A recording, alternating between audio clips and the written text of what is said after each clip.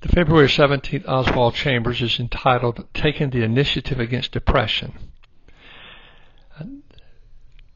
1 Kings chapter 19, with the reference that Oswald uses today, is probably the model chapter in Scripture on depression.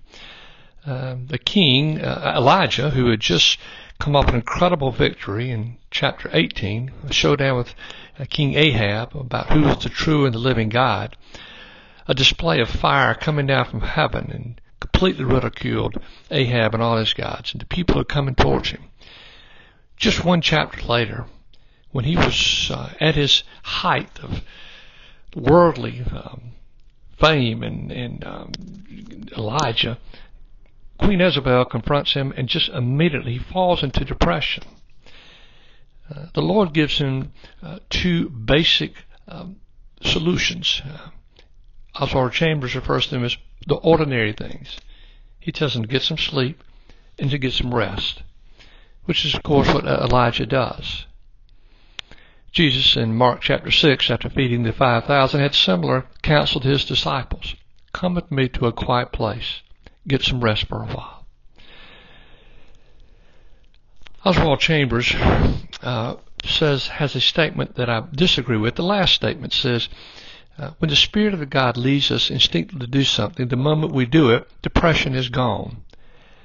As soon as we arise and obey, we enter to a higher plane of life. I would disagree that immediately depression is lifted. Depression is a real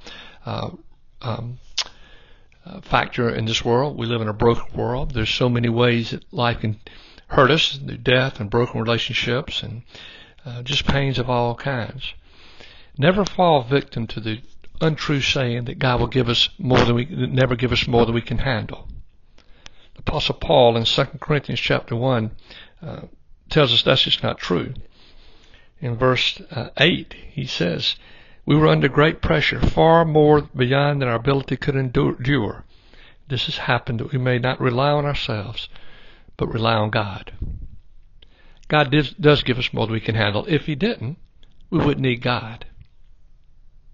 But what we learn from chapter 19, from Oswald's writing today, go back to the basics, to the ordinary thing: food, rest, call on the Spirit of the Lord, and in the Lord's timing, He will give you the peace that passeth all understanding.